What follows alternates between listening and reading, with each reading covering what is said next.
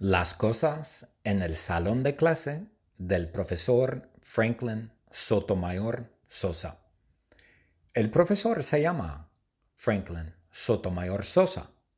En su salón de clase hay luces, hay un techo, hay un proyector, hay una pared, hay un reloj, hay una puerta, hay una computadora portátil, hay una mesa, hay una silla, hay un piso, hay un escritorio, hay pupitres, hay una pizarra, hay un mapa, hay una ventana pequeña, hay estudiantes, hay un teléfono celular, hay un móvil, hay muchos teléfonos celulares, hay muchos estudiantes.